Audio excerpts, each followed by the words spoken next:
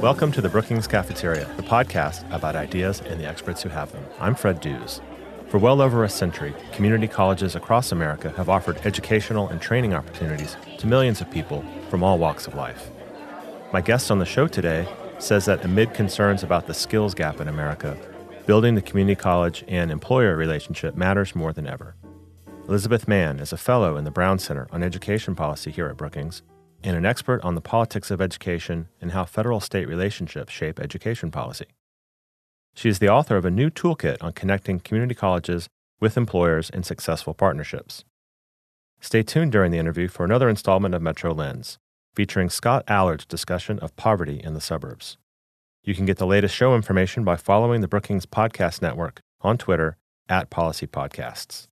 And now on with the interview. Elizabeth, welcome to the Brookings Cafeteria.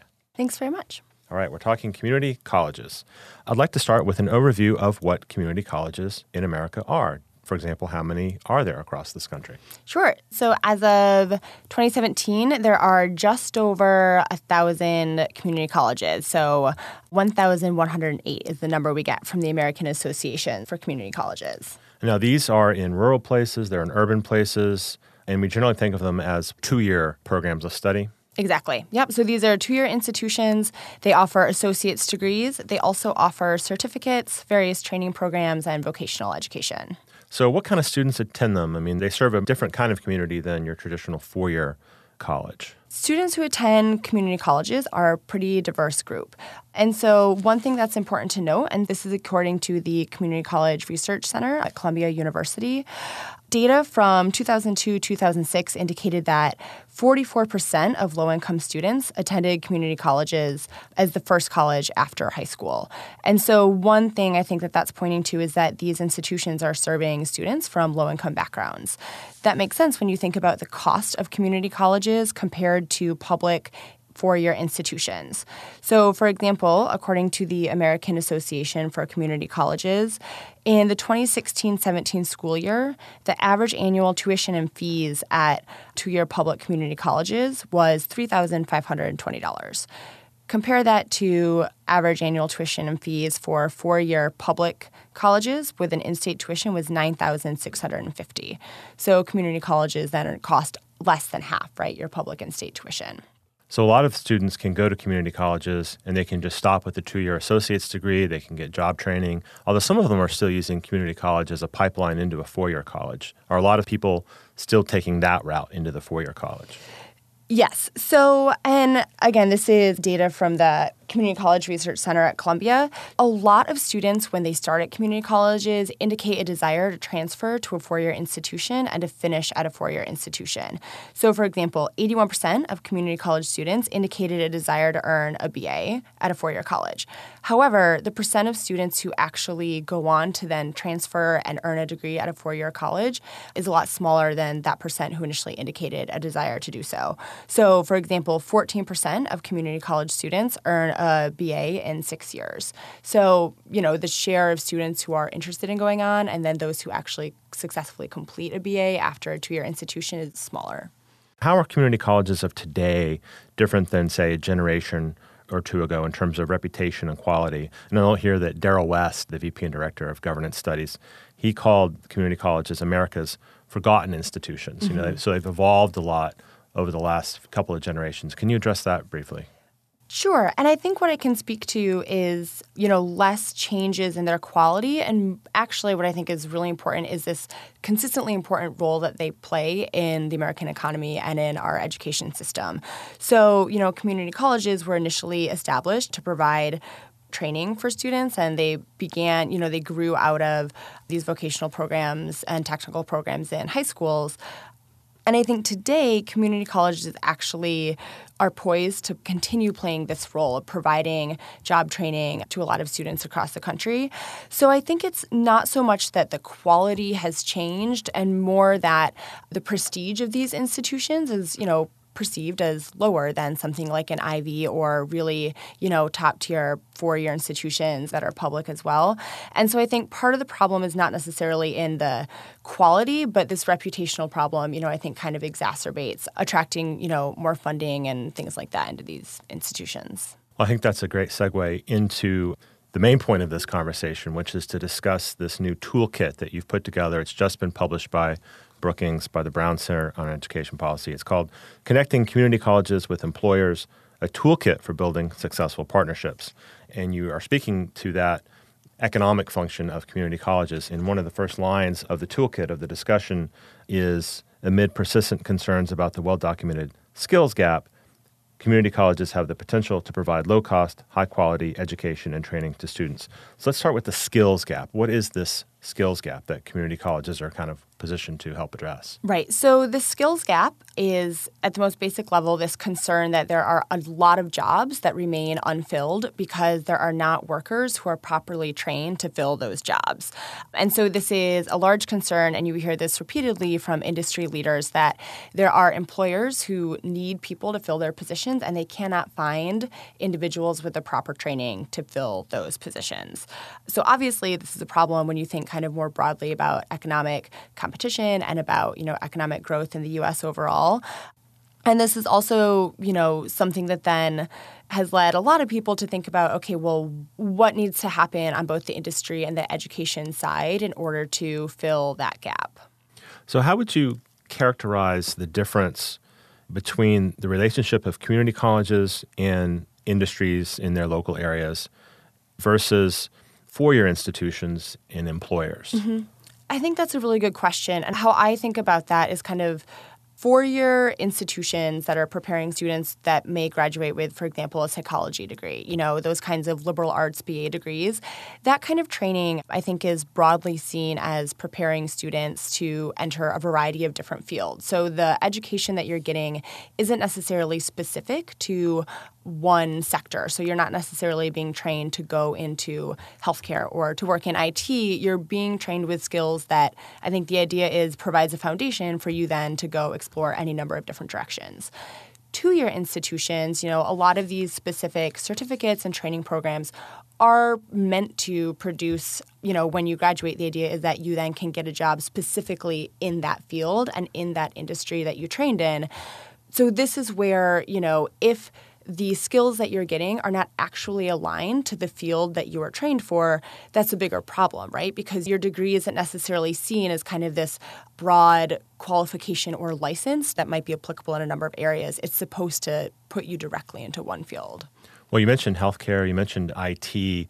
What kinds of jobs specifically are we talking about that community colleges today are positioning themselves or are well positioned to help train students for? Yeah. So again, a good question. And my answer in this is going to perhaps be unsatisfyingly vague. And so one thing that I learned in the process of writing this toolkit is that the specific kinds of jobs that community colleges should be training their students for, if the system is working properly, those jobs should be aligned to the specific labor market, in that area where students are graduating. And so that might look really different depending on, what part of the country, what part of a state you're in.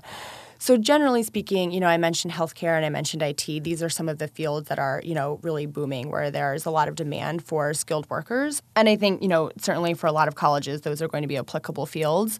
But, there are also other programs. I'm thinking about some of the case studies that I read. There's a community college in Washington State that realized that there was a developing winemaking industry, and so one of the training programs that they invested in was, preparing people to then work in this local winemaking industry, working in these vineyards. Obviously, I'm not recommending that all community colleges now adopt winemaking programs, but that's kind of one example of how, I think the best answer for what should students be trained for, they should be specifically trained for, in programs that are designed with these local labor market needs in mind. All right, let's focus on the toolkit itself. What exactly is a toolkit? What have you created here? So this toolkit is designed with a pretty specific goal in mind. We were pretty aware of this growing conversation about this skills gap and thinking about, the role that community colleges can play in helping to fill this skills gap. And what's really important to me is thinking about community colleges' mission and how well positioned they are to serve students from lower income backgrounds. And so the question driving this for me was, what can we do that might be helpful to community college leaders as they work towards, both filling this skills gap and also aligning their programs with local employers? So with that in mind, the goal of this toolkit is a little bit different from your typical report. And so, we're not presenting a lot of charts of data analysis or things like that, but rather what we're trying to do is distill advice from existing literature, from case studies that have been written, from interviews that I conducted with community college leaders, with industry leaders, with intermediaries who try to work in between the two. And what we wanted to do was kind of distill some nuggets of wisdom about what do productive relationships between colleges and industries look like. And we wanted to go a bit beyond just a recommendation that colleges develop these relationships. Our goal here was to say, why exactly, what parts of these relationships are important, what are specific strategies you can implement to develop and build and maintain these relationships. And we wanted to make those recommendations based on advice from practitioners, from people who know this best, who are in the field and who are actually innovating and implementing some of these strategies.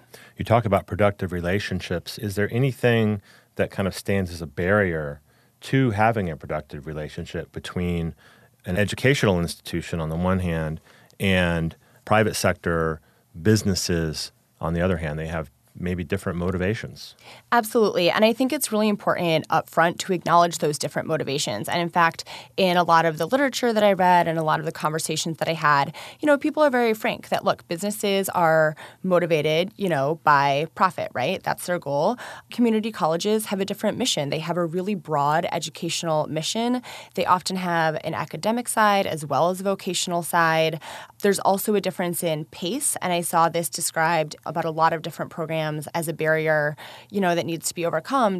Businesses might make decisions a lot faster than a community college who might need to go to an advisory board. They have a lot of different folks, a lot of different stakeholders that they have to be responsible to. And so one thing that I learned through my conversations and through reading a lot of this literature is that it's really important for leaders on both sides to kind of acknowledge those differences.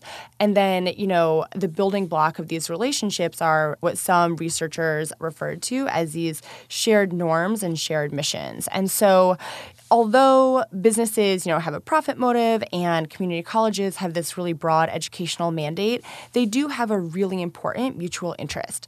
Colleges want to educate their students so that when they graduate from a two-year institution or with a certificate or from a training program, they're going to be successful. They're going to find a job that's a good fit for them. And then in turn, again, with the skills gap in mind, employers want employees who are ready, who are trained, right? And so that's an obvious and really important and powerful, I think, source of mutual interest that it's important both for businesses and colleges up front to recognize, how they might approach this differently. But if they can identify what they both want, I think that that's, really a key starting point for building these relationships.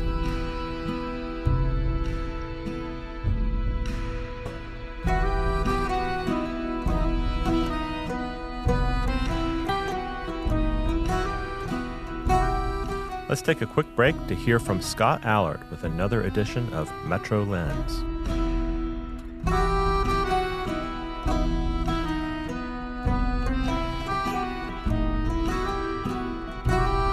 I'm Scott Allard, a non-resident senior fellow in the Metropolitan Policy Program at the Brookings Institution and a professor at the Evans School of Public Policy and Governance at the University of Washington. 10 years ago, well before the Great Recession hit, I interviewed a food pantry director about rising demand in her community. The pantry had just opened a larger facility to meet rising need, as the number of families seeking food assistance had more than doubled in the past couple years. People are coming from all over to receive help, the director noted as we toured the facility. Many shelves were empty. As fast as donations came in, food would go right out to the families. By all indications, this was a community experiencing economic crisis, and the economic crisis of the Great Recession was still to come. Now, this description may conjure up images of the inner cities that President Trump has railed against, or it may evoke the rural poverty that America has battled for decades. But this food pantry wasn't in either the city or the country. It was in the suburbs. We may be surprised. Suburbs are places that the American imagination associates more with the comfortable lives represented in the Brady Bunch or Ferris Bueller's Day Off than with food pantries and rising poverty. After all, that's what 50 years of news coverage, popular culture, and political discourse have directed us to believe. In fact, that's what social policy researchers like myself believed for a long time. But there's a new reality in suburbia today. America's suburbs are suffering a crisis of poverty. research from the Metropolitan Policy Program has begun to draw attention to this crisis over the past several years. But all too often, philanthropists, politicians, researchers, and journalists fail to recognize the depth and complexity of poverty problems in the suburbs and in metropolitan areas overall. My new book, Places in Need, builds upon my work for the Metropolitan Policy Program to examine how poverty in suburbs now rivals levels that have been an all too familiar reality for cities and rural communities. Since 1990, the number of people living in poverty has doubled in suburbs, increasing at almost 3 times the rate of population growth.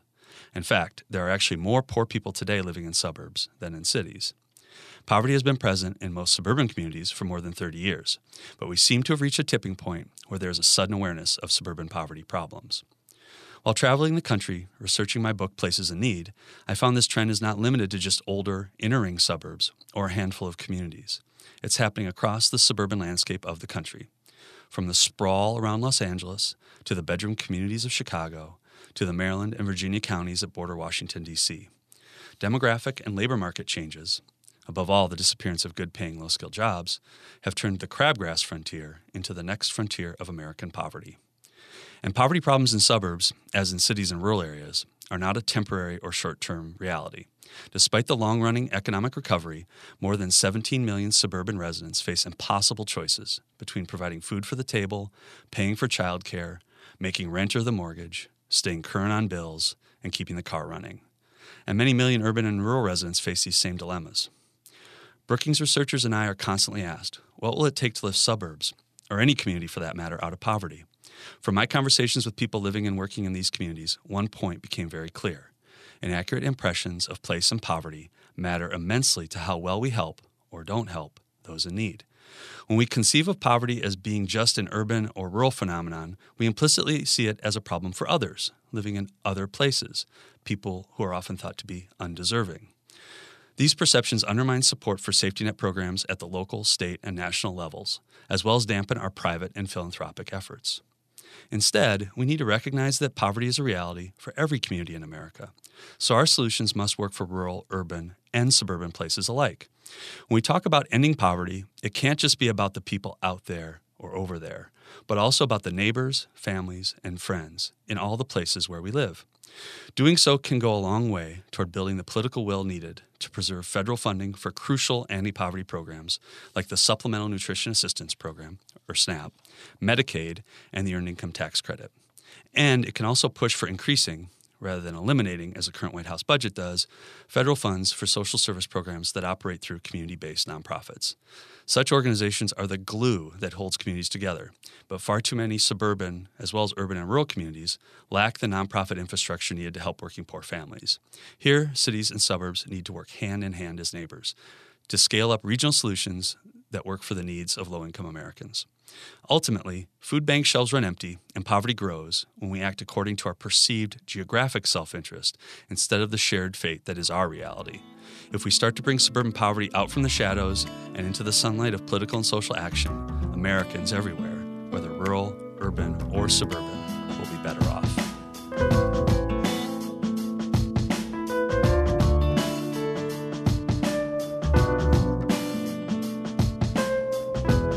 Listen to more Metro Lens pieces on our SoundCloud channel. And now back to my discussion with Elizabeth Mann.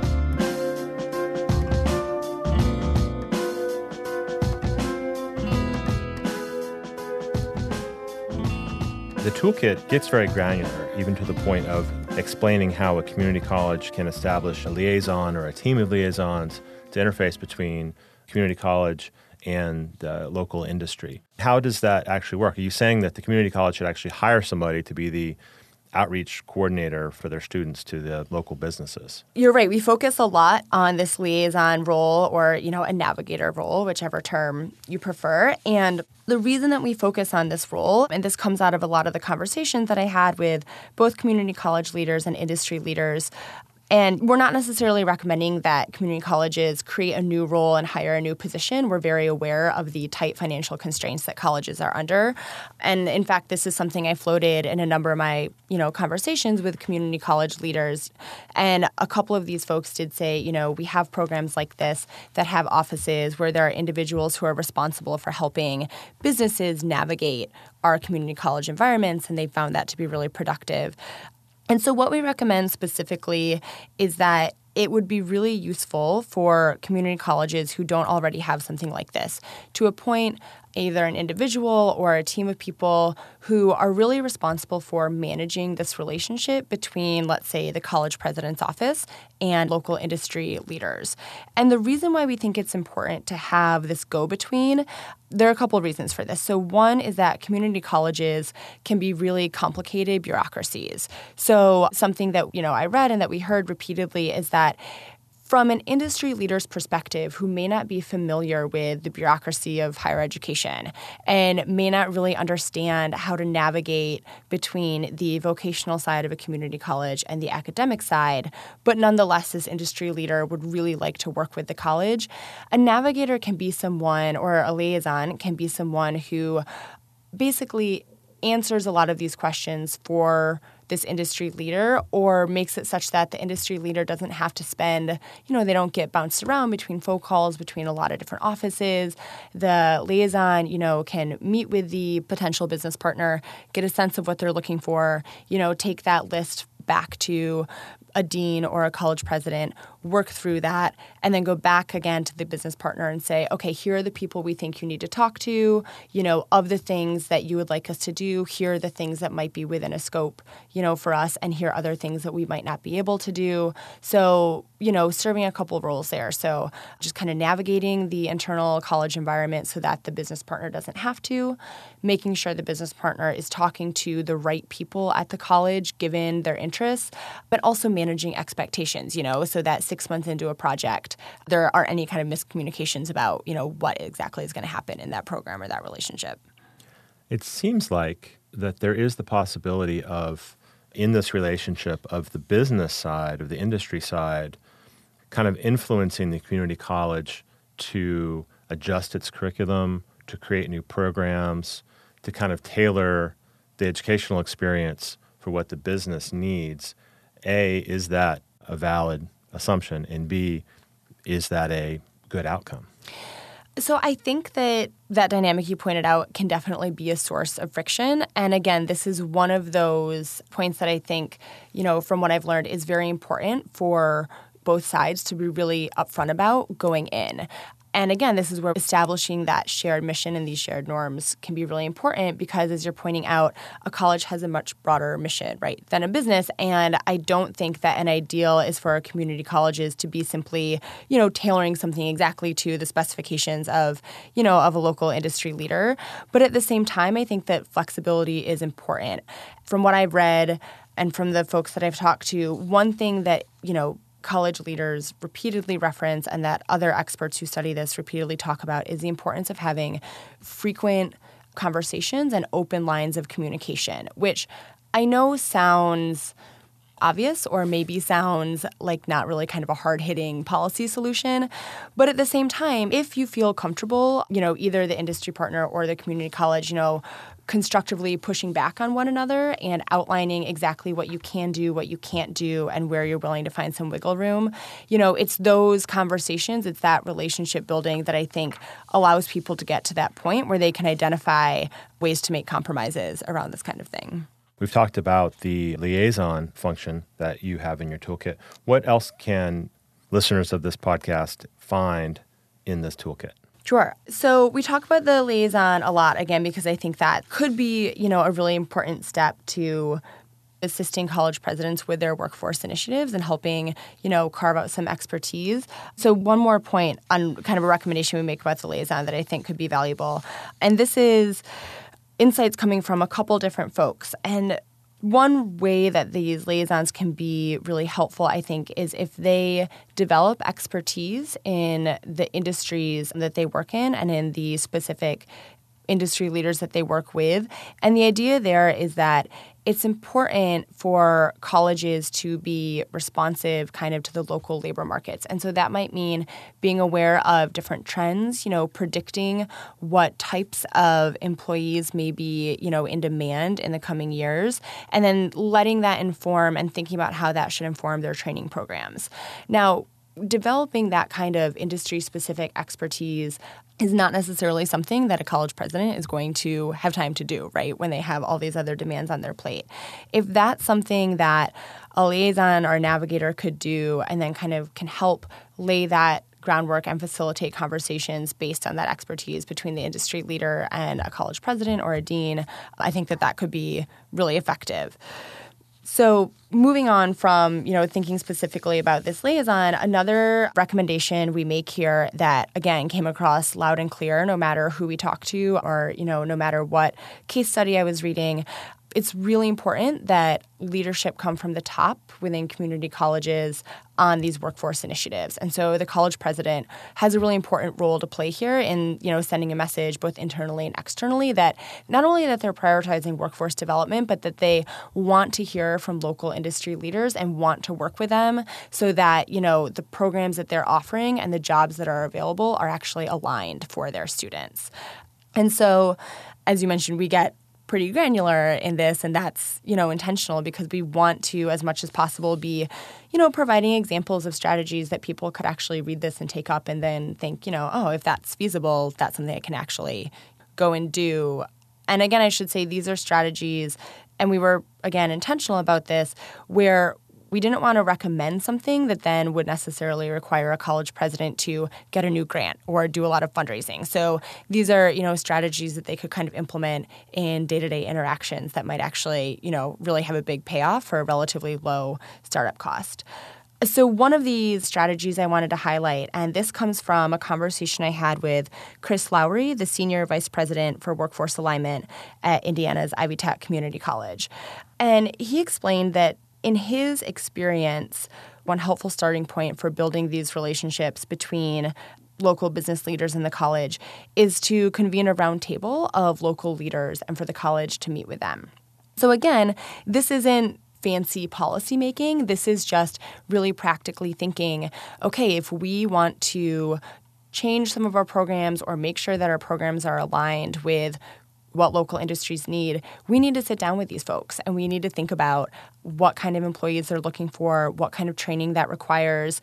And so this point that something, as straightforward as making sure that you are connecting with the people who employ a lot of folks in the community, you're sitting down and you're having a really structured conversation about what their goals are, about what your goals are as a college leader, and where you can find some mutual interest.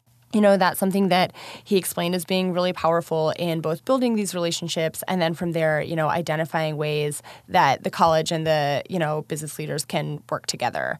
And I think this comes back to your point about, there can definitely be friction where colleges have one mission and businesses have their own interests.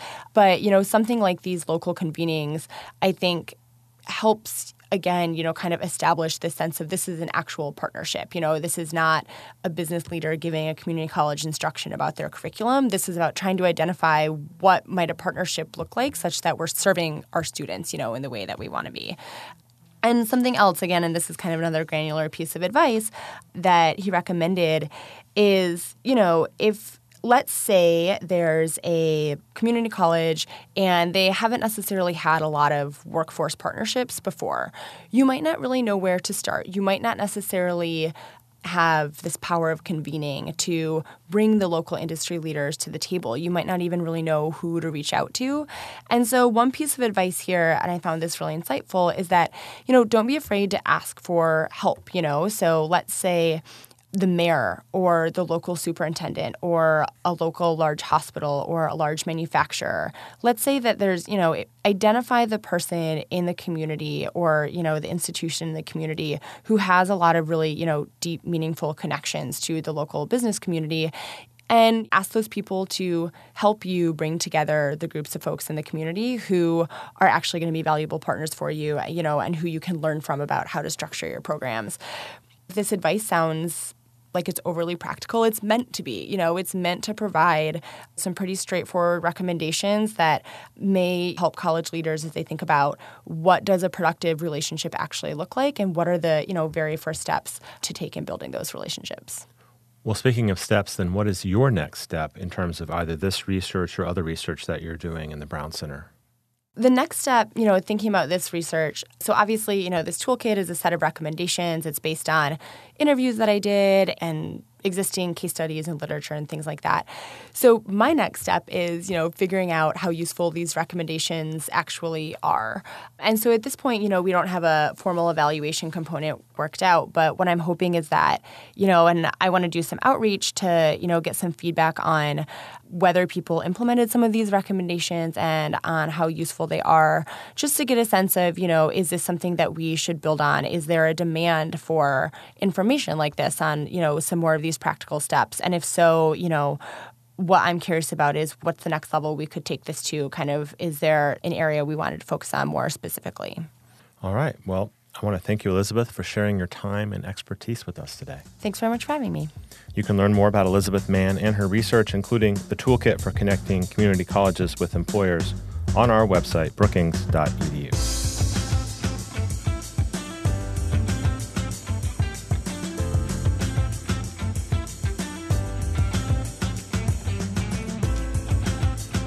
Hey, listeners, want to ask an expert a question? You can by sending an email to me at bcp@brookings.edu. If you attach an audio file, I'll play it on the air, and I'll get an expert to answer and include it in an upcoming episode. Thanks to all of you who have sent in questions already.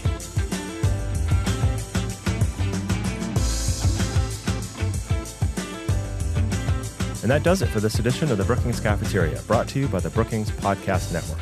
Follow us on Twitter @PolicyPodcasts. My thanks to audio engineer and producer Gaston Reboredo, with assistance from Mark Holscher. Vanessa Sauter is the producer. Bill Finan does the book interviews. Our interns are Sam Dart, China Holmes, and Brian Harrington. Design and web support comes from Jessica Pavone, Eric Abalahin, and Rebecca Visor. And thanks to David Nassar for his support. You can subscribe to the Brookings Cafeteria on Apple Podcasts or wherever you get podcasts, and listen to it in all the usual places. Visit us online at brookings.edu. Until next time, I'm Fred Dews.